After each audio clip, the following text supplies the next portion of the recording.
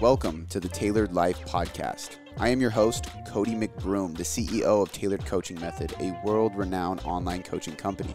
This podcast is built to help you create a life by design. That's what the Tailored Life is. It's choosing to blaze your own path, make your own decisions, and create a life you desire. So in this podcast, you're going to learn ways to optimize your body, optimize your mind, optimize your relationships, and optimize your business and career. This is the podcast for personal development junkies and people who can't stop growing because they strive for more. We are also going to bring on experts in every single field to teach you their own expertise. So you're not only learning from me 4 days a week, but I'm bringing other professionals in to teach you their principles too. So if you love personal development and you constantly want to strive for more in life, this is the podcast for you.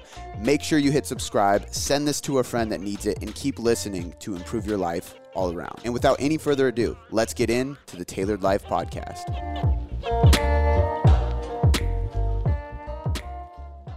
Overrated, underrated, part 2. The list continues, and we got into more and more topics today. A lot of really educational, cool stuff, such as Fall Out Boy, Tony Hawk Pro Skater, training on Bosu balls, completely overrated. High rep plyos for conditioning, again, overrated, bad idea, don't do that. But I won't spoil the fun. We do dive into some good stuff, I promise. It's not just jokes. There is some great stuff about programming, the 2-to-1 ratio of pull to push, and whether I think that's something smart to do. We dive into warm-up sets and if they're even necessary after a warm-up is done.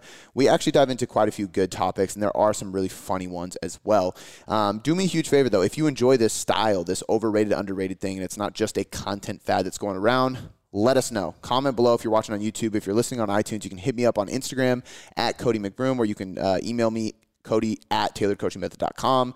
Just let us know. Let us know if you like this type of content, this overrated, underrated style podcast, and what topics you would like us to rate and dive into, because we had a blast doing it, and we're totally down to do more of these if it is wanted by the audience, of course. Before we get into the episode, I do want to mention a quick sponsor. This episode is sponsored by My Own App. Yes, I am sponsoring my own podcast, and that is the Tailored Trainer app. This is the one-stop shop for all things programming. So if you want smart, safe, and effective programs that are based on science and evidence through years and years of coaching real people, delivered to you through a really, really cool app that is easy to use, stress-free, and it delivers you the program every single day right to your phone. It makes it really easy to track, really easy to progress. There's tons of options. So if you want more information about that, go to tailoredtrainer.net. There is a ton of copy. You can learn all about it. There's no commitment needed, and it is less than $1 a day. So if you have questions, again, hit me up. If not, go check out the tailoredtrainer.net. Join today and get your workouts done for you. And without any further ado or further rambling, let's get into the podcast. Part 2. Overrated, underrated. Got a lot of great feedback for this episode, so we decided we were going to do a part 2. Plus, we got a ton. Yeah, I don't even know if we'll get them through of them all, subjects. honestly. Some of them I know I won't have much to rant on again. Yeah. But like some of them, I won't be able to help myself. Yeah. So these are good though. These are cool. So I wonder if this is going to be a fad. You know, like Q&As will never go away because Q&A is not a fad. It's just like a thing. But I feel like Gary Vee really popularized Q&As because I've followed him long really enough. popularized overrated, underrated. I know. Yeah. But with Q&As, he was the first person to do like live Q&As. So like he would like be a keynote speaker or show up at a seminar, and he's just like, I just do better at Q&A. So who's got the first question? And I'm just like, damn, that's crazy. People hire you to speak. You just come in and I'll just do Q&As. Yeah. That's dope. But I signed the dotted line, but I told him no. Dude, and I personally feel like I would do better with that too. I just don't have the balls to do that in front of that large of a group of people like he does. Yet. Yeah. I mean, I'm not getting hired to speak in front of 10,000 people. So, but Q&As will never be a fad, but like overrated, underrated, I'm like, I wonder, because there's all these different, like, I mean, even, I guess TikTok dancing is still kind of a thing. But I mean, there's certain things that come out in content that's like, it's going to go away soon. You know what I mean? Even like the swipe workouts like have changed a lot, because for a long time it was like full workouts, and it was like real like style videos that you could watch through them. And then people started realizing like, oh, this is not like a smart thing to do. Just copy this person's daily workout when it's completely random and not personalized to me, you know, which is why I rarely do full workouts like that. And even when I do, we like break it down pretty damn detailed of what the program is, why it is that way. For sure. And caution people like, this depends on what you did yesterday and what you're going to do tomorrow. But I don't know. I feel like there's a lot of overrated, underrated going on right now, and I just wonder if it's gonna shift. I can tell you one thing: it's fun. It is fun. Gary Vee posted a 15-second YouTube video. It was literally like anime, overrated, underrated, and it was like that literally says 15 seconds. It was so short. YouTube? Yeah, on YouTube. I was like, what is he trying? You know, he's probably testing something. Yeah. That sounds stupid. It was like he uploaded his IG story to it. Yeah. I don't know. All right, cool.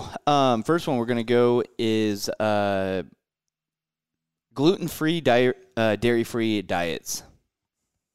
You're going to say diarrhea. Nope. Diets. Gluten-free, dairy-free diets, I would say, are highly overrated.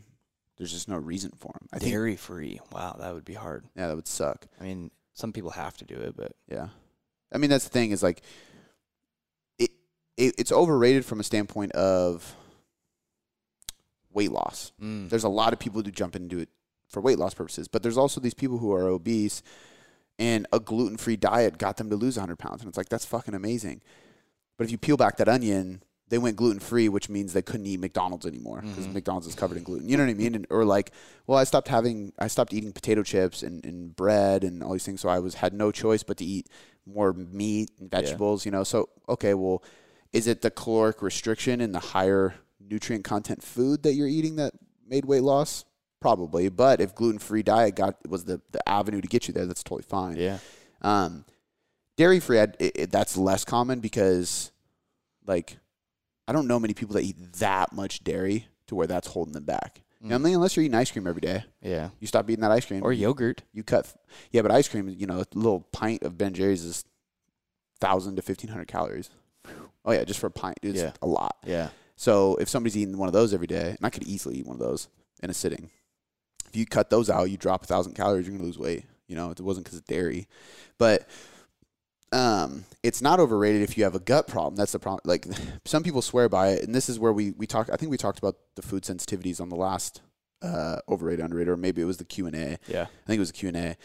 But how those are really overrated because they don't actually tell you the whole story, and it makes more sense to eliminate food. So there are times where we eliminate a lot of foods, but I would say since the gluten-free craze started, I've noticed more and more and more that gluten is not a problem for 95% or more people.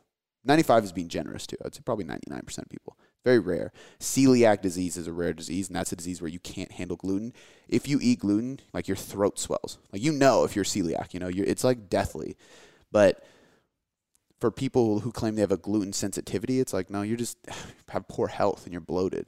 It has nothing to do with the wheat bread you ate or the oats, you know what I mean? I have gluten every single day. Yeah. I'm fine. But I have dairy. You also don't claim that you're gluten intolerant. Yeah. Exactly. I think a lot of people, I've met people too who they experience bloating from stress, too much salt, processed foods, thyroid dysfunction, like other things completely going on, and they point the finger at the easiest culprit. It's like, I got to cut that dairy out. I put creamer in my coffee every day. It's like, that's not what it is. Mm-hmm. You're very stressed. You have poor digestion. General health is bad. You're not training. You're barely sleeping. Like, dairy is not your issue.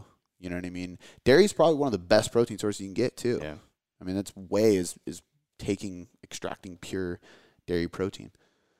Touché. Casein. Yeah. So it could be a small aspect of it, but if you implement all those other things you were saying and continue to eat it, you will see a difference. Exactly. Yeah. So like if you check off all those boxes and you're still really bloated and have digestive issues, then it might be the dairy or the gluten.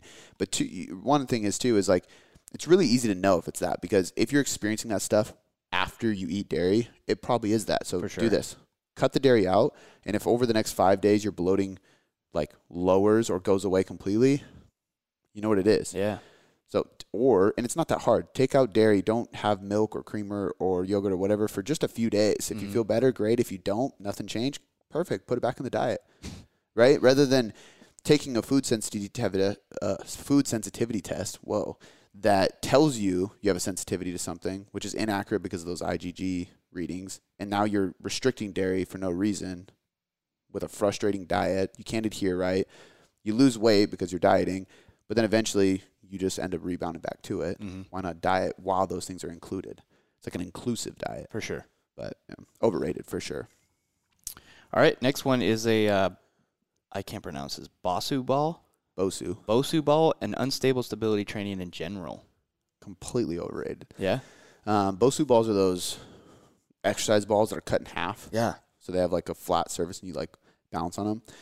Completely overrated. I've used that and a wobble board, which is pretty similar, but it's like a board with a ball in the middle. Yeah. Right after my knee surgery. But it wasn't something that we're going to really progress on this or like lift weights on it, because now they have people like squatting on it and shit. It was literally like, all right, let's just see where your knee's at, because you have knee surgery. You don't walk on your knee for 2 months. You have no stability. Mm-hmm. So stand on this, and we're going to see if your muscles are firing right, because you start shaking, and your knee has to respond. The muscles around it have to respond. But for training, it's just stupid. Like, I mean, people use it for like sports, for example. Yeah. I see a plethora of professional sports athletes using them. So dumb. Like, when does the court do this? Honestly. I don't know why. I'm not the trainer. It doesn't. I'm just saying some very high-level trainers of all teams use them. Horrible. And I know some really, really high-level strength coaches who shit on them all day. And I take their word over it any day, because I agree with them. The thing is that any surface that you're playing a sport on or doing anything, lifting weights, anything, it's stable. So unless you're like a trail runner who runs through like soft dirt and sand trails, or I don't know. I'm trying to think of a situation where it would make sense, but the surface is stable.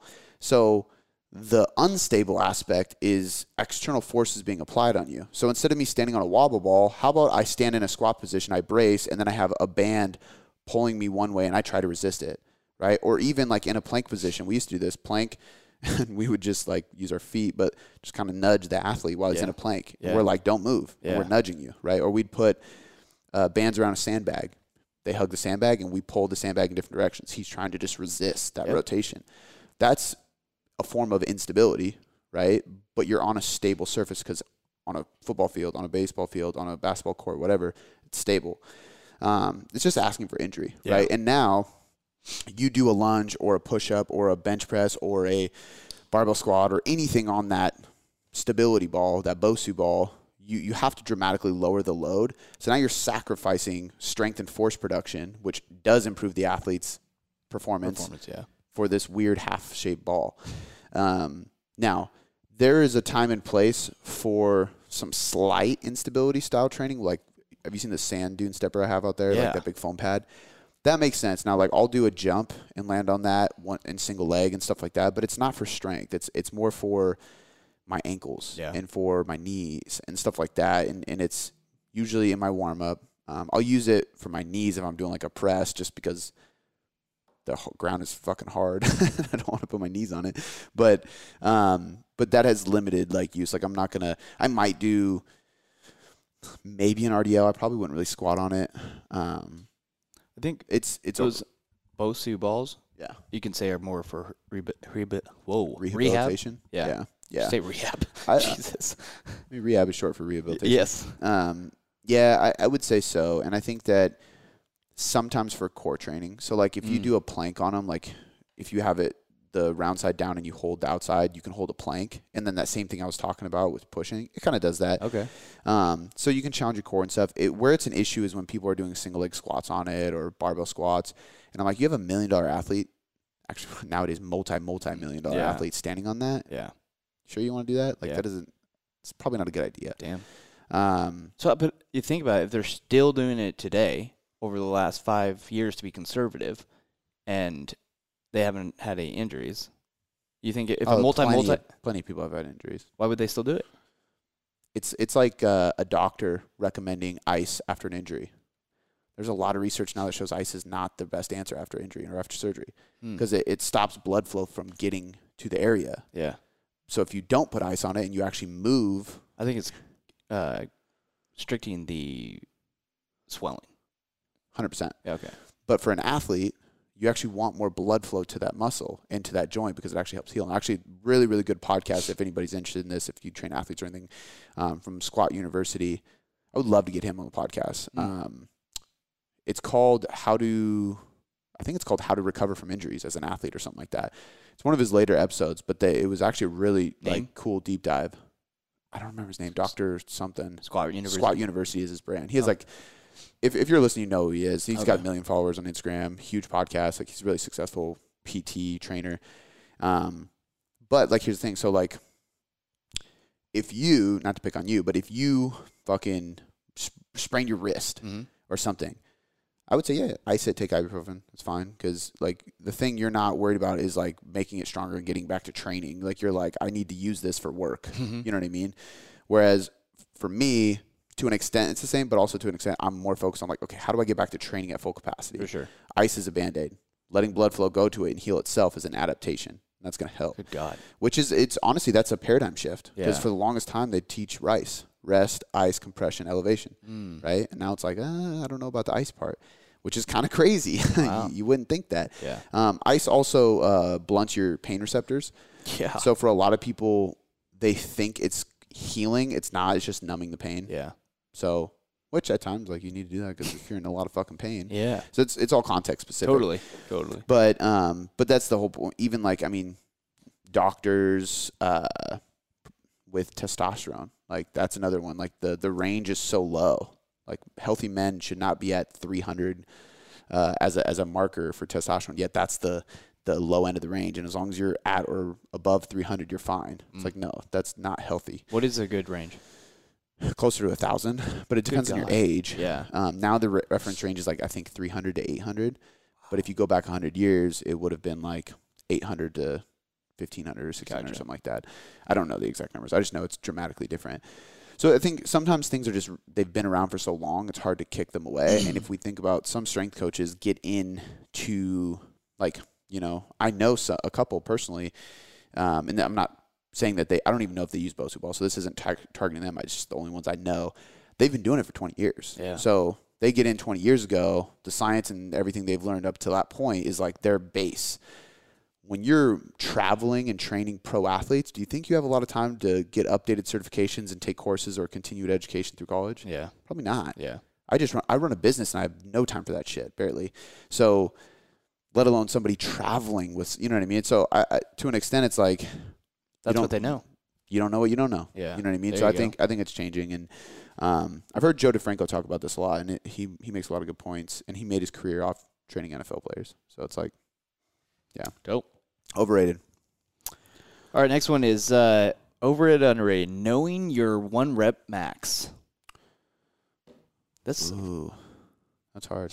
depends. Yeah, a lot of people, I feel like, Not everybody needs to know. there's a lot of people on both sides. Like, I feel like there's a lot of, like, in the hypertrophy bodybuilding world, they say it's overrated, and then a lot of people in the strength world say, like, you can't not know.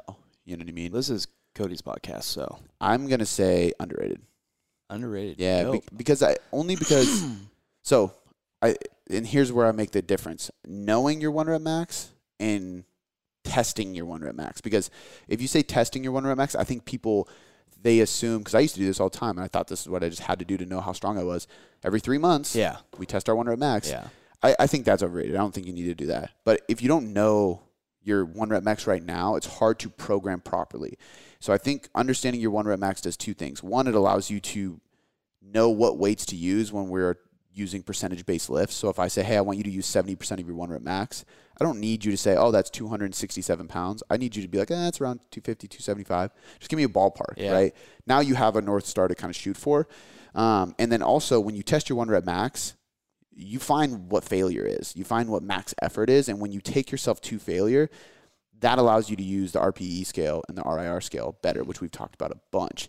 And I think that's really valuable. I would also say that I think doing a high rep set to failure is more important than testing your 1 rep max. But since they asked the max, I'm going to kind of use them both interrelated. But I would rather somebody like pick a 10 RM, so we know it's like a safe load, and do as many reps as you possibly can. You know, take 60 to 70% of your 1 rep max and just do as many reps as you can. Because now you go, okay, this is my 10 rep max, and then you get 18 reps. Okay, first of all, we just redefined what your 10 rep max That's actually what I was is. just thinking. I was like, wait, what? It happens all the time. Okay. They actually did a study, and the highest was 26, and the lowest was 12, I think. So the average was 16 or 17. And out of a big group of people who all put their 10 rep max on the bar, the average was 16 reps total. Okay. So it just shows that most of us underestimate it. Yeah. But I would rather people do that because most people I work with are geared towards hypertrophy and aesthetics and fat loss, stuff like that. I think that's more valuable. But I do think testing max effort bouts or going to failure or anything like that, just that general concept, I think it's underrated because like people you either associate it with, oh, well, if you're not playing a sport or doing like Olympic lifting or powerlifting, you don't need to know your percentages. And then the other people are so afraid to go to failure that they're like, you don't need to go to failure to build muscle or to lose fat or to get stronger, according to research, which is true. But if the majority of people are undershooting their RIR, they're going to be way under. So research basically shows you should be within 3 RIR, so 3 reps in reserve, which means you need to be 3, 2, or 1 rep away from failure in order to see maximal growth. You don't need to go to failure because if you go to failure, it's no different than 2 reps away from failure from a muscle growth perspective. Totally. Which is great because now we can stay 2 reps away, recover better, and still build just as much muscle without failing all the time. However, if everybody is, if the average person can hit 16 reps with their quote-unquote 10 rep max, everybody trying to hit 2 or 3 RIR who hasn't gone to failure isn't actually hitting that accurately. So to me, it's like if you don't max out or go to failure or find your 1 RM or your AMRAP, as many reps as possible with a certain weight, you'll never know how to gauge your intensity. Totally. And that's like the biggest key to results. So I think it's underrated. Knowing. Yeah. All right, this is kind of the exact same thing. Training to failure. I mean, I guess I already answered that. Yeah. The only thing I would say differently about this one, I think training to failure consistently is overrated. There you go. Because there's a lot of people who think you have to go to failure. There's a lot of like bros and old school. They're just like constantly going to failure. And I think that's just, let's kill myself. Yeah, you're going to bang up your joints. You're going to break down your muscles. Your nervous system will be fried. You're not going to be able to train very long. It's just not worth it. Yeah, I wish I knew as much as I did now about RIR and RP and all that when I first started training. Yeah. Because I would say from when I first started training, I wasn't going all out because I didn't know how to. But I would say when I turned like 20 and I started getting really serious about training at the gym, up until 25, 26, like I think I was just doing way too much, going way too hard. Yeah. Because there was no science on RPE or RIR, and I was like, yep, you just got to go fucking balls to the wall, the strongest survive. Yeah. You know, like how do these jacked motherfuckers train? They're just going balls to the wall, so that's what I got to do to get jacked, you know? Yeah. Obviously, I didn't have to, but and now I'm like, back's hurt, my wrist gets fucked up. I just get hurt easily, especially for a 28-year-old. It's like not necessary. Damn, yeah. But I think, I think training to failure is underrated as a test, like I just talked about, but I think it's overrated as a reoccurring training modality. It's just not necessary. Source of knowledge is good to have. All right. Doing warm-up sets. Significantly underrated. Yeah. You should talk about it. I don't do it enough. Yeah. So I don't know. I go back and forth because, you know, if you do a really good dynamic warm-up, you actually don't need as many. You know, if a really good dynamic warm-up goes through soft tissue work, then mobility, and then some like active stretching, so dynamic stretching, and then you'll do some like explosive stuff. Oh, yeah. So that's where I'm like, if I have a squat day, I'm doing goblet squats and box jumps, right? I'm like really priming myself. So when I get under the bar, I'm way more ready. So I don't need to do like 135, 150, 175, 200, 210, 225, 240, like all the way up to 315, because by the time I got to 315, I'm just fatigued. Yeah. I just did 12 warm-up sets with moderately heavy loads. So I think if you warm up properly, you don't need to do as many, but you definitely can't do none. I mean, there used to be times where like I'd be starting late and they'd already have 225 on the bar, and I'm like, I'm in, and I would just get on the bar because I wanted to catch up to the guys. Horrible idea. Very stupid. I never really got hurt doing it. I was also really young, and I would go through a warm-up, but I do think it shows like there's a balance to be had. I think some people take warm-ups too long, and then they're in the squat rack for an hour because they just do so many. And I think you limit your top-end set at that point because you've fatigued yourself during the warm-ups. For sure. But that's not necessarily saying it's overrated because it's underrated to say that you don't warm up, you know? I think it's properly rated because most people know you got to fucking warm up. Yeah. But some people take it out of hand and some people just are ignorant. What I will say is overrated is warm-up sets on non-compound lifts. So I see people do this all the time. And there's some people that swear about it. And some Underrated? Overrated. Okay.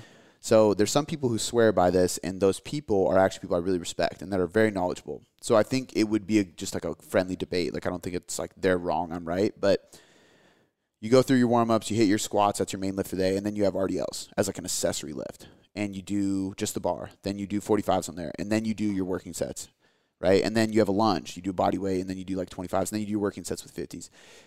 That, to me, is unnecessary because now I'm adding – even though it's unloaded or lightly loaded and technically it's not working sets, those are still sets on your joints, on your tendons, on your ligaments, on your muscles. That's a lot of volume, right? So even on paper, you're only doing 4 sets, but if you do 2 warm-up sets for everything you do, you're really doing way more than just those 4 sets. You're doing 6 per exercise, which adds up. And I don't know about everybody else listening, but after I do heavy compound squats or heavy compound deadlifts, my legs are warm. I don't need to do anything else. I'll go from a squat or a deadlift right into my max load Bulgarian split squat. Because I'm ready. I just squatted or I just deadlifted. My legs are fine. I would be annoyed if I had to do bodyweight Bulgarian split squats and then like some 20 pounds and then some 40 pounds. And then finally I get up to the 70s or 80s or whatever I'm working with. It's just unnecessary. Yeah. So I think that's overrated. Gotcha. Cool. All right. High volume plyos for conditioning. So unbelievably overrated. Stupid. It's like, I mean, not shit on CrossFit, but Plyo boxes, box jumps, anything explosive. So like push-ups. It's basically like if we look at the history of plyometrics, it was used as a way to train explosivity for an athlete. So why are we doing this explosive effort, which we know does not go beyond 30 seconds max? Usually it's like 10 to 15 seconds. And we're making people do it for conditioning? Conditioning is minutes and minutes and minutes and minutes. So we're doing a minute of box jumps, then a minute burpees, then a minute plyo push-ups. Like, you're not doing plyos at that point. You're like flopping your body to get up and you're compensating. It's just, to me, it doesn't make any sense. Overrated. Yeah. And I know the person who put that one is a doctor of physical therapy, and he did that as a joke because I know for a fact he is not about that. Damn. Yeah. I was on his podcast. It's a good podcast. Bulgarian split squats. Underrated. I love them. I think that's probably the best single leg lift in my opinion. It translates to a squat very well. You can load it in many different patterns to work on different imbalances. And I think it's properly rated. I think most people look at it and they're like, that's a great exercise, but I think a lot of people just don't do it because it's fucking hard. So I'll say underrated just because people skip out on it. There you go. Kind of like the barbell hip thrust when we answered. Like, it was like, it's a great exercise, but it's overrated. I fucking hate it. I don't want to do it. This one, I think it's the opposite. It's a great exercise, but it's underrated. Most people don't want to do it, but I love it. Like, yeah. That's single leg movements are usually like where I shine. Like, that's like where I'm most strong. But nobody ever asks like, yo, how much do you lunge on single leg? Yeah. They're like, how much do you squat? And I'm like, it's all right, but I can Bulgarian split squat a lot. But, all right. This one says 1-2 push pull ratio. Yeah. Yeah. Okay, so the 1-2 push, I usually say 2-to-1 ratio of pull to push, but same thing, right? So 2 days, 1 day? No, so if you're looking at a program, you do 2 times as much pulling as you do pushing. Okay. This one's hard because if you would have asked me this a year or two ago, I would have said it is underrated. Everybody needs to do it. If you ask me now, I would say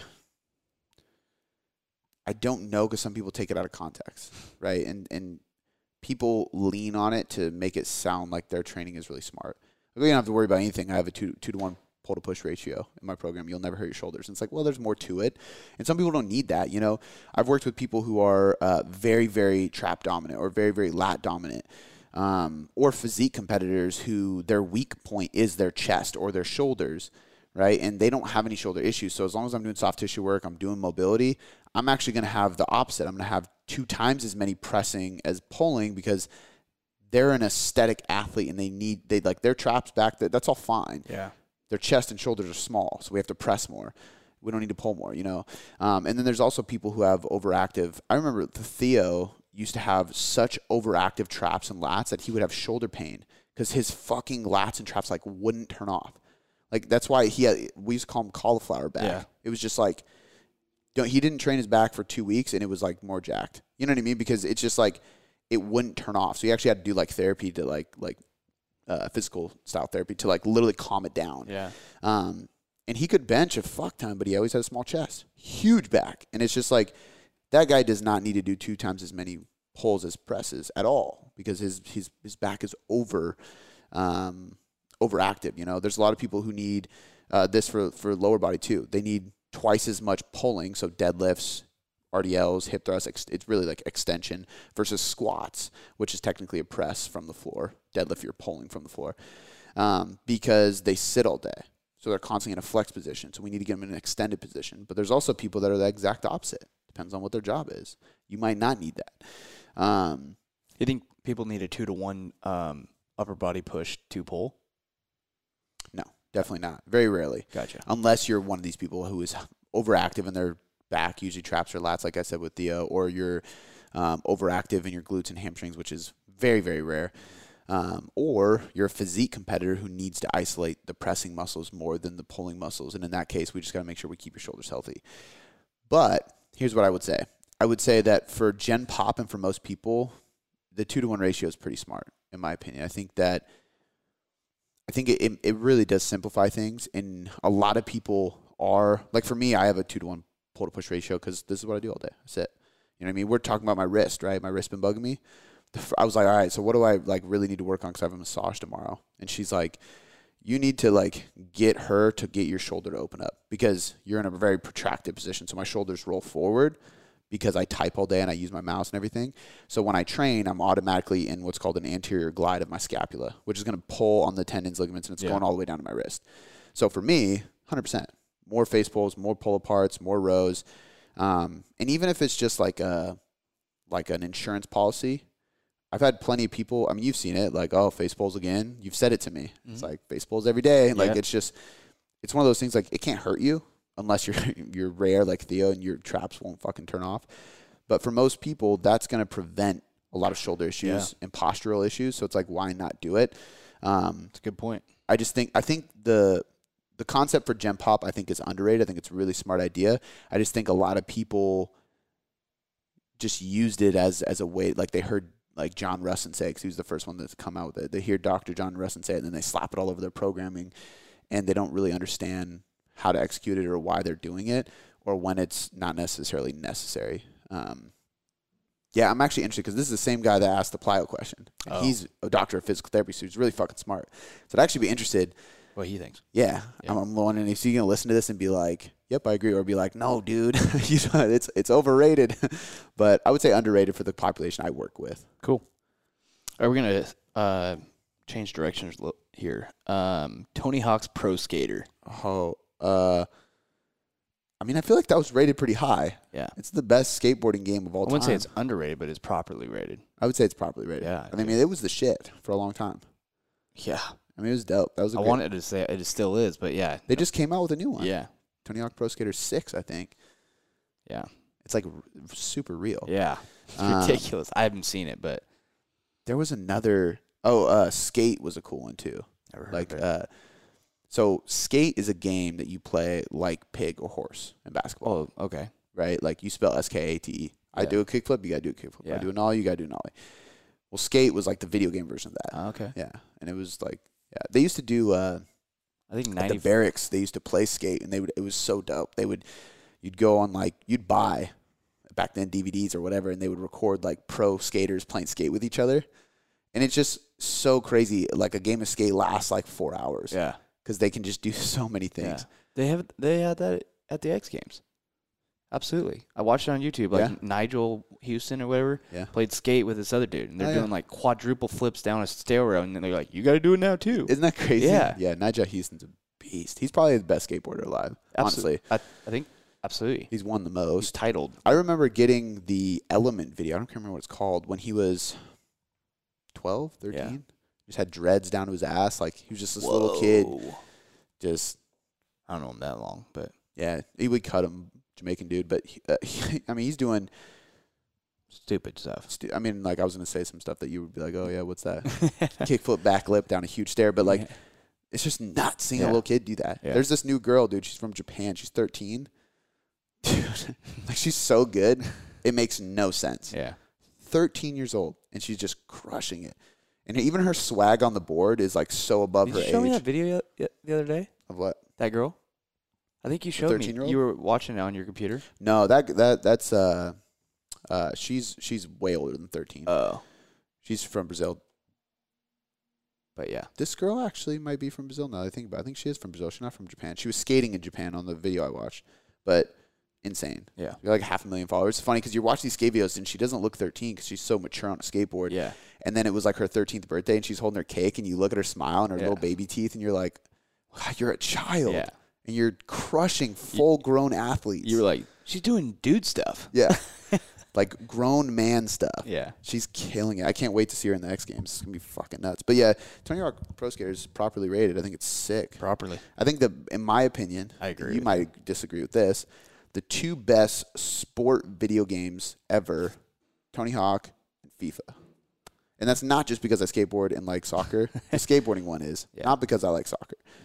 But I remember playing FIFA with my friends who never touched a soccer ball and hated soccer. Yeah. But FIFA was just sick. Yeah. No, you're It's a very easy could sit game here to and jump think- in on play. definitely very easy concept. Yeah. I mean, just pass Yeah. and shoot. Yeah. But basketball, you had to know all the joystick moves. You had to know all the. Oh, yeah. I wasn't even attempting 2K, Yeah. whatever. Yeah. Or Madden. Sports honestly. games. I think Madden's up there, but the thing that people argue about Madden is that it has not changed in so many years. Yeah. It's the exact same gameplay. A little bit better. They argue graphics. that that's a good thing or a bad thing. Horrible. Oh, okay. Like almost said, they just take your money. They're just Yeah. like, here's the same game, a little updated, but Yeah. 20, Does 21. 2K change? Yeah. I mean, there's lots of new things Okay. about that. They added like the playground and like a lot of different things, but Okay. Madden, not much change. And Do again, I don't play sports games, so. What about was there an MLB something? Oh, yeah. There Nobody, is. Nobody probably plays that. No, but there's one that came out on PlayStation that like was revolutionary. It's called like the Fielder. Man, I can't remember, dude. But there's one that came out on PlayStation 4 that like nobody else. It was Yeah. exclusive to PlayStation. Not a big baseball guy. No, I like going to the beer garden at the Mariners games. sometimes. Sometimes they'd Last be time like, you've all been right, to a game's Mariners over. game. And I'm like, damn, the game's over. Yeah. Who won? I mean, I think not 80, but well over 50% of the people at that baseball game say that exact same thing. Yeah. Like, wait, what's it? It's So- just like when they open the field yeah, and the sun's coming in over Yeah. the top. We're talking Seattle here. Yeah, beer, like right. You start at Pyramid across Yeah. the street. yeah. Brewery, it's perfect. Not anymore. Yeah, I mean, it's just a few years ago that I went. You know, It's my last one. Pyramid shut down. Yeah, because of COVID, right? Yeah. It's not gonna be the same. Last thing I'll say is Blitz. I remember that game. Oh, dude, that game was sick. Yeah, That's football like game. Yeah, that's like N64 days, Yeah. though, right? NFL Blitz. Yeah, that game Oh was my sick. God. Dude, you remember Celebrity Deathmatch? I never played the game. Oh, dude, No. me and my brother used to stay up all night playing that Oh wow, because you could just pick celebrities Yeah. and just that was the difference between your Kill each household and other. mine. I was playing Super Smash Brothers. Celebrity Deathmatch. Snap Pikachu. hits, yeah, Okay, let's keep going. that's good. Pelvic floor training. Underrated, greatly underrated, especially if you're pregnant or you just had a baby or you're about to have a baby. Yeah. Like early stages of pregnancy and then full-blown pregnancy and then post-pregnancy. I mean, that's kind of an obvious. Usually that's the only time people step into it, though. People usually go, oh, I'm going to have to push a baby out. I should probably train my pelvic floor because that's what helps you push the baby out. And that's smart. They start training it because of that. But, for example, when I hurt my back, first thing I started doing, pelvic floor training. Yeah. Laying on the ground and doing weird breathing drills and then putting myself in different positions of like a crawling and then laying on my back like a dead bug and just executing on breath work. Putting my hip in certain position, rotating my legs or my arms in a certain way, exhaling, breathing in. It's all pelvic floor training. It's deep abdominal muscles. For sure. It's great for, like I said, pregnancy, but also for anybody who wants to prevent lower back issues or strengthen their core from the inside out. Right? Like you can have abs, but if your internal obliques and your transverse abdominis and your pelvic floor muscles are weak, you're still going to hurt your back. Your core's not going to do shit for you. Yeah. And sit-ups aren't going to protect your back. They'll just make your abs look good. So there's a place for them. I do sit-ups too. But Yeah. I think that's one thing that I kind of slowly let creep out of my programming personally because Get stagnant. It's stagnant. It's boring. There's not really a way to progress it. You just keep doing the same thing, right? Because we're not going to start loading this public sport training. We're severely underrated, though. Severely underrated, yeah. It's the consistency thing. Like, hey, do this simple thing every fucking day for a long time. You know, after a while, you kind of like slowly let it go, and you feel fine, and then you get hurt. Yeah. Like, fuck, I got to go back to that. So, very, very underrated. Cool. It's a great one. Back to personality. This is ridiculous. Fall Out Boy. The band. Severely overrated. Extremely overrated. Yeah, I mean, they're good, but wow, that's who put that? I don't even think Probably they're good. Your brother. No, my brother doesn't have an Instagram. Oh. Anymore. He deleted it, and he was just like, "Yeah, I like life way better without Instagram, dude." I was like, "Good for you, man." Yeah. Yeah, I've never liked Fall Out Boy. So like, I went through like when Fall Out Boy came out, I was like pretty into like real punk. So I was like, this is just like a band full of wimps, and like I don't want to have anything to do with it. And I'm a loser if I listen to him because my brother will think I'm lame. Yeah. Because he's even more punk than me. Yeah. Like, so they're just like, I mean, they're very, very emo. So like when I was really into punk, like emo was just like poser. Like they're like wannabe punk rockers. And then like I started listening to, I think Under Oath was like the first one, and it was like a little bit more hardcore and screaming, you know. And then I started listening to like some Silverstein, Senses Fail, Day to Remember. And then like those are they call it post-hardcore. No idea why. Because it's just basically like emo, and then every once in a while they'll fucking scream into the mic. And I still listen to that shit today. I like that. But Fall Out Boy, I don't know. Something about them I never liked them. I didn't like them, quote unquote, but I did enjoy and listen to a few of their songs, for sure. I would say they're good artists because they, like they were popular. Yeah. If anybody gets that popular, you're good at what you do. Yeah. I just personally don't. There's some overrated things that are extremely popular that give me extreme migraines. I don't think they're good artists. But that's the day of social media. That's the day of popularity. Yeah, there's a lot of bands like that actually that are just horrible. I mean, but here's the thing. It's music is 100% preference. 100%. I almost said something specific I think is extremely horrible, but other people be like, you're wrong. Yeah, because you know what? Like, so Fall Out Boy, I think sucks. They give me a headache. They're terrible, whatever. Not literally. They don't give me a headache. But say I don't like them, and then the guitar player goes out and plays Stairway to Heaven, which is one of the greatest songs of all time. Yeah. Like, I can say you're a talented guitarist. Yeah. But my opinion is that your band sucks. Yeah. So, because there's a lot of country that you and Shannon listen to that I'm like, oh, God, this is horrible. But I can't say they're bad artists. Yeah. I just think it sucks. Yeah. You know what I mean? All right. I always say I like country, and then they'll be like, "Oh yeah, we listen to." I'm like, "Oh, Florida Georgia Line." I say it on purpose to people that are like, "That's not country." You gotcha. They got catchy hooks, man, and I actually don't mind them. Dude, I went and saw them in Austin. I saw them live. You did? Yeah, that was the first country band, pop country. Is that absolutely that I've ever seen. Yeah. And I actually was like, "Oh, they just want to party." It was just kind of dope. It was a party to say the least. Yeah, it was so much fun. I'm not a huge fan of them, but they can put a good concert on. Yeah, they do have a good time. All right. Counting macros. Underrated. It depends. Yeah, I think What's your goal? So I don't even think that. I think it depends on this. It depends if we're talking about just the audience of this podcast, then I would say it's properly rated. Because everybody listening to this knows that we believe in tracking macros, and we think it's a smart idea and it's a tool. Because even like in an it depends situation, I've changed my mind on this a lot. There's people who maybe shouldn't track macros, but I don't think it's an indefinite answer. It's like, hey, right now you need to work on stress, your relationship with food, your relationship with the body, whatever.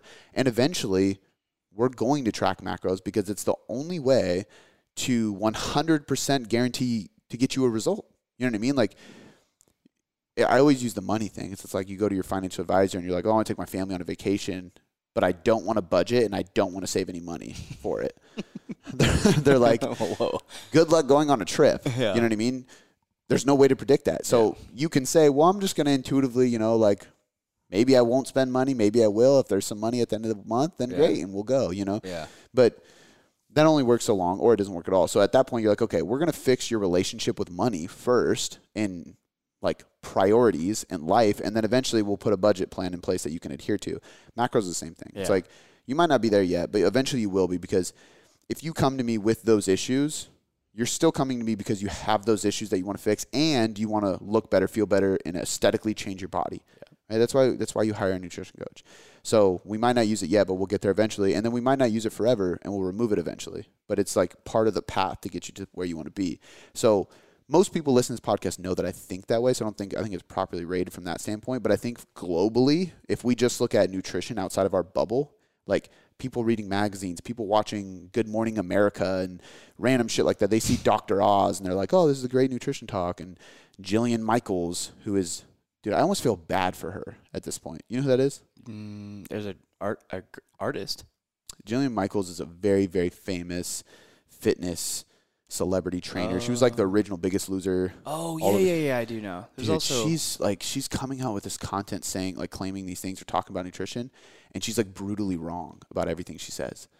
Like scientifically so far off. And all these like doctors who are really smart, some that I've had on this podcast, are creating content that's going viral, just shitting on her and calling her out like, that's wrong, that's wrong, that's wrong, that's wrong.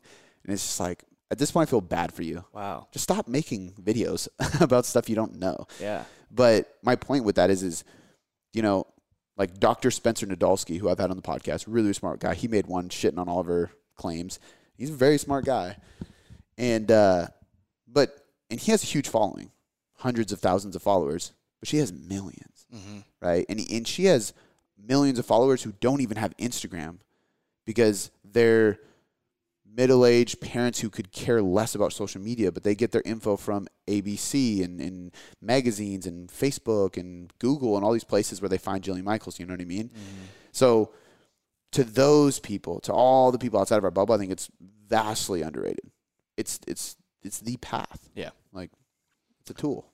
To go off of that, what about meal frequency? That's a good one. I think if you would have asked me... Has your mind changed? Yeah, dude. That one. This is one that has changed on quite a bit. So if you would have asked me 5 or 6 years ago, I would have said it's underrated because I was very like bro bodybuilder. Like you got to eat, you know. And it might have been longer than 5 years ago, but once upon times, like you got to eat 5 or 6 meals a day. You got to spread them out every 2 to 3 hours. You got to have this much protein each meal. Like it's got to be so structured. And like the more meals you have in a day, the more you're revving your metabolism up. Completely false. It's based more on total calories. So if you have 3 meals or 6 meals, calories equated, it doesn't matter. Your metabolism is going to do the same thing. But, you know, fast forward, it was like it doesn't matter at all as long as we can get you to adhere to your caloric intake, which I still think is usually the best answer for most people. But then there's a next level when you start getting more advanced, and it actually does play a big role. Chrononutrition is 100% about nutrient timing. And if you time your meals in a certain way, and when you're not eating in a certain way, following chrononutrition, you may be able to improve your metabolism and metabolic rate and your caloric expenditure on maintenance, your sleep patterns and circadian rhythm. So like two groups, one following those meal timing, one not, and we see all those extra benefits, it matters. Totally. You know. But if somebody comes to me and they've never tracked a macro before, the last thing I'm going to do is, hey, we're going to do this thing called chrononutrition. Like you're going to time your meals and you're not going to eat at these periods. You know what I mean? That's just confusing as fuck. It gives you that extra 5 to 10%. Yeah. 90% of people don't need that extra 5 to 10% yet. So I'm kind of in the middle. I personally, like my thoughts on it are properly rated as a whole. I don't know what people think. I think it's starting to be more emerged. I mean, there's even good research that shows like if you dose your protein every 3 to 5 hours, you're probably going to build a little more muscle and recover a little bit better. Are you going to notice that in 8 weeks? Probably not. But 8 months? Probably. So if you're super consistent, maybe meal timing does matter a little bit more. You know, for somebody like me, I'm very specific about it because I'm not stopping anytime soon. So I might as well try to squeeze out every ounce I can.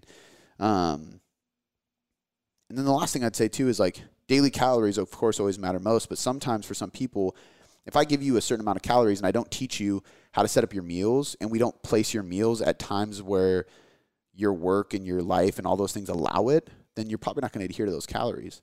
So now meal timing can actually be a tool to adhere better to your total caloric intake, which we know is the most important thing of all, right? So I think it's, based on all that, I would say it's underrated. Yeah. I think right in the state of the nutrition coaching world, I think most people think it's not a big deal, but I would say it's underrated at this point. Totally. Based on actually pretty new research, which is cool. Let's go with the next one. It says rack pulls. Overrated. Rack pulls. Yeah. Rack pull is it's a deadlift, but it's out of a rack. I mean, you can technically set up blocks and do it off that, but basically it's like those 2 bars that come off the. Yeah. Okay. Yep. Exactly. I don't even know what those are called. They're called like long hooks or something like that. But basically, you're doing a deadlift from like just below your knees. Yeah. So we're limiting the range of motion. So I mean, it's a good lift because I can, just for easy numbers, let's say I can deadlift 300 pounds off the floor. For one, I can do way more than that for the people listening. You should have said 100. I know, I should have said like 500 or something. But let's say 300 for easy math. 300. Okay, well, I could probably do 400 off of a rack pull because I'm taking away a foot from the floor, and the floor is usually the hardest part of the lift, right? So it's a good way to overload your nervous system, overload your grip, overload your lats and your back and the top end range of the movement, especially if you have a sticking point at the top, that last bit of extension. You can work on that. People used to talk about like rack pulls for lats. Like you can because you could overload the shit out of your lats on those. So people would swear by like, you got to do more rack pulls to build your lats. I would disagree with that because you don't do high amounts of volume on your lats. I think you'd get way more out of doing a bunch of pull downs or something, or straight arm pull downs or something. Yeah, I think they're overrated. Cool. I don't use them that much at all. I think they're good for powerlifters as an accessory if you need it, but everybody else are kind of overrated. Organic foods. Overrated. Yeah, nowadays. I think we might have done that. I don't know if we did or not. Yeah. Organic is like someone must have asked it twice. It's a tricky statement. Yeah. So you can get away with a lot now. Yeah. Like, I hope you like said Foster Farms. I know that would have been funny if I said the opposite. I changed my mind in a week. Like Foster Farms, for example, they have organic and they have regular. Like, let's go tour and see what separates that. Is it just like a fucking string? You tell me those pesticides and hormones don't spray over to the other side? Like, organic is not like really. I would rather shop local than organic. Yeah. Local is typically done by the same exact standards, except they're farmers who don't feel the need to pay a bunch of money to slap organic on their label, and they if I go to a local butcher, like when we go to Blue Max, that's from a cow who was in our town. Yeah. Like literally. Yeah. Not from a cow in Florida or Brazil or Europe or wherever they're shipping products from. Yeah. There's products being shipped all around the world. Same with fruit. You go to a local farmer market, that produce hasn't traveled as long. The longer that fruit has to travel on train, bus, flight, wherever it's going, trucks, there's more like time for bacteria to build or bugs to get into it. Totally. Period. So I would just much rather have local than organic.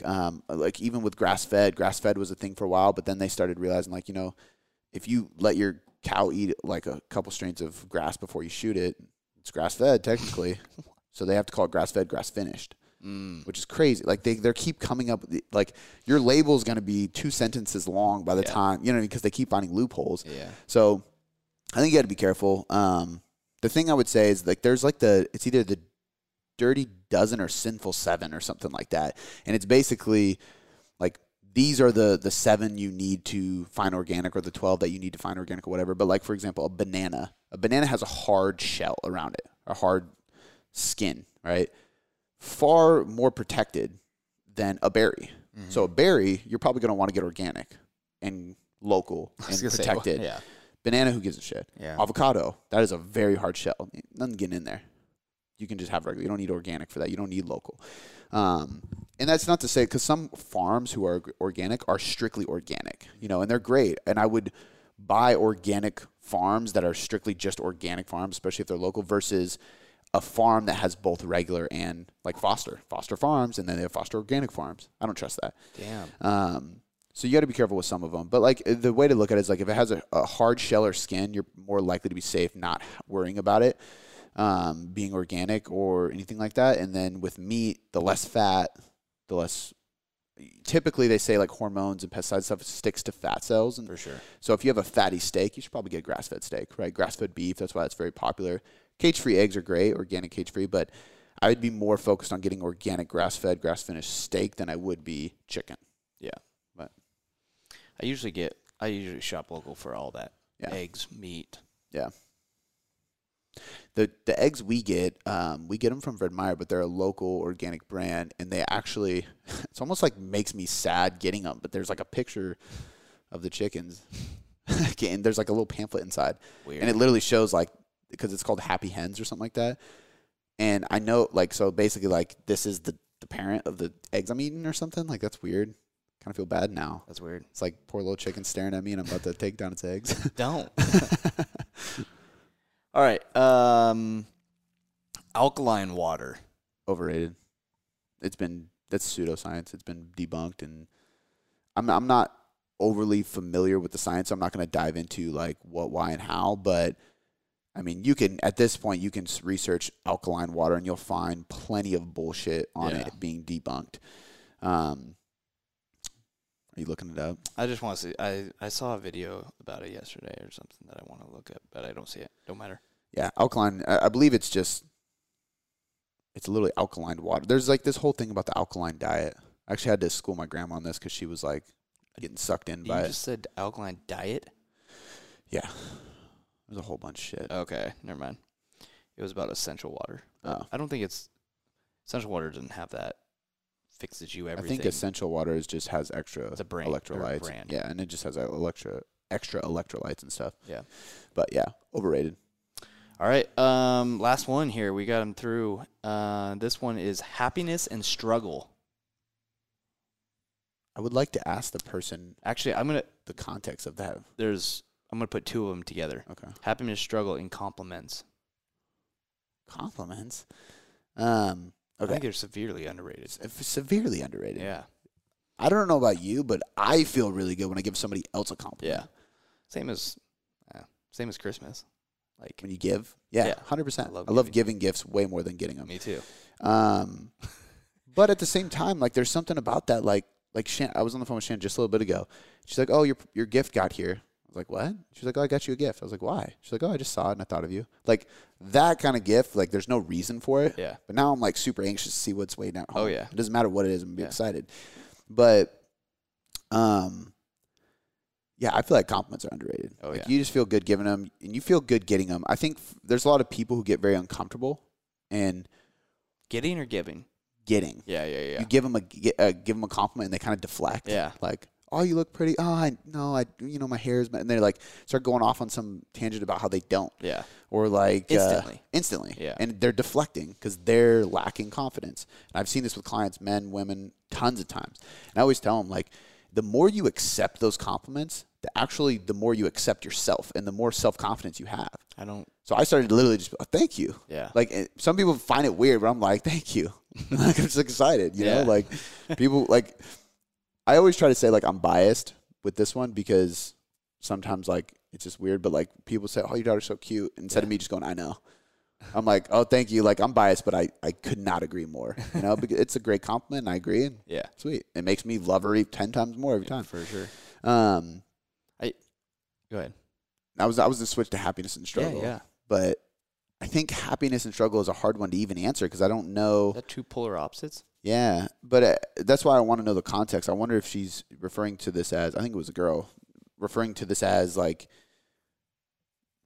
struggles required to find happiness is how I kind of perceive that. And I would say that is underrated because I agree. I think that nothing great happens without struggle. You know, it's easy to go work your day job or to follow in your family's footsteps, which isn't a problem, but like, you know, like I was going to go do the same thing my dad did, which is sell oil. And I was like, well, fuck it. I mean, I guess I can sell oil. I would have been miserable. I don't like oil. So I think to me, I do think struggle is required for happiness. And I think that's an underrated concept. Not necessarily that I think people would argue with me on it, but more so that people just don't do it because they're afraid of struggle, which I get. I mean, challenge, change, new things, stepping out of your comfort zone, that's just not easy, period, you know? So, I don't know. I think it builds you a lot.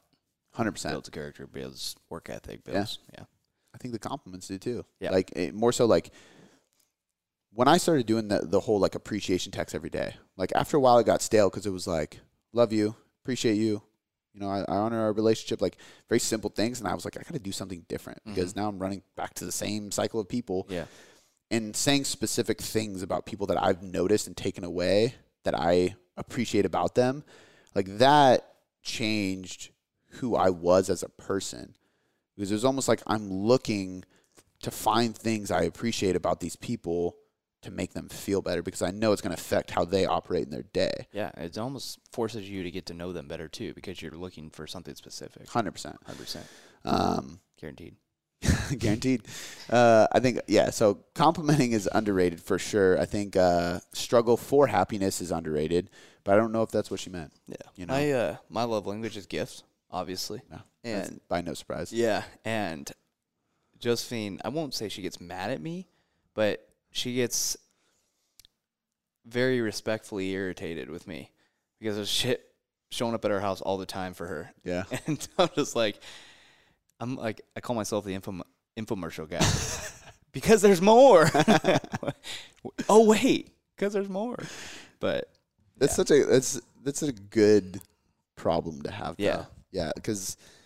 But I think that's it also, the other day, this is like just a week ago, we were eating breakfast before I left to work, and it was on Friday last week. And Shannon had said something about she wanted just like a little dinky cross necklace. Yeah. She was literally she was telling me about something, she was stressed out and she just wants God close to her heart. She doesn't have a cross, blah, blah. I was like, oh, that's cool. It was very brief, just simple conversation. She wasn't hinting at anything.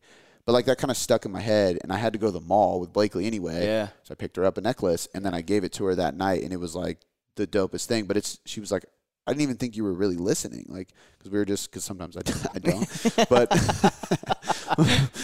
But stuff like that, that's important because one, it reaffirms to her I am listening. Number two, it makes me listen because I want to pick up on things, because gifts like that are way more meaningful. You know what I mean? Or even dude, the fucking bike you guys brought in.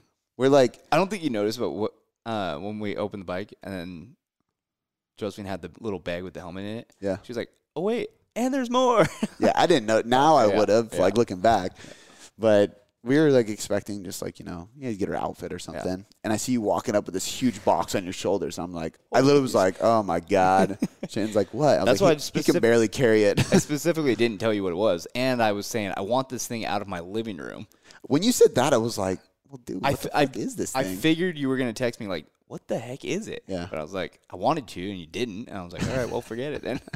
Don't have to make something up. She was so stoked. That was a dope gift. But yeah, that's if any takeaway from this, give more compliments. Yeah. And fucking put yourself in struggle because it'll lead to happiness. I think that's a good way to end it. Dope. Yeah. All right. That's the end of this underrated, overrated. Let us know what you guys think. And if you have any more, DM them to Cody. Yeah. And we'll do it again if you guys want. We have fun with it.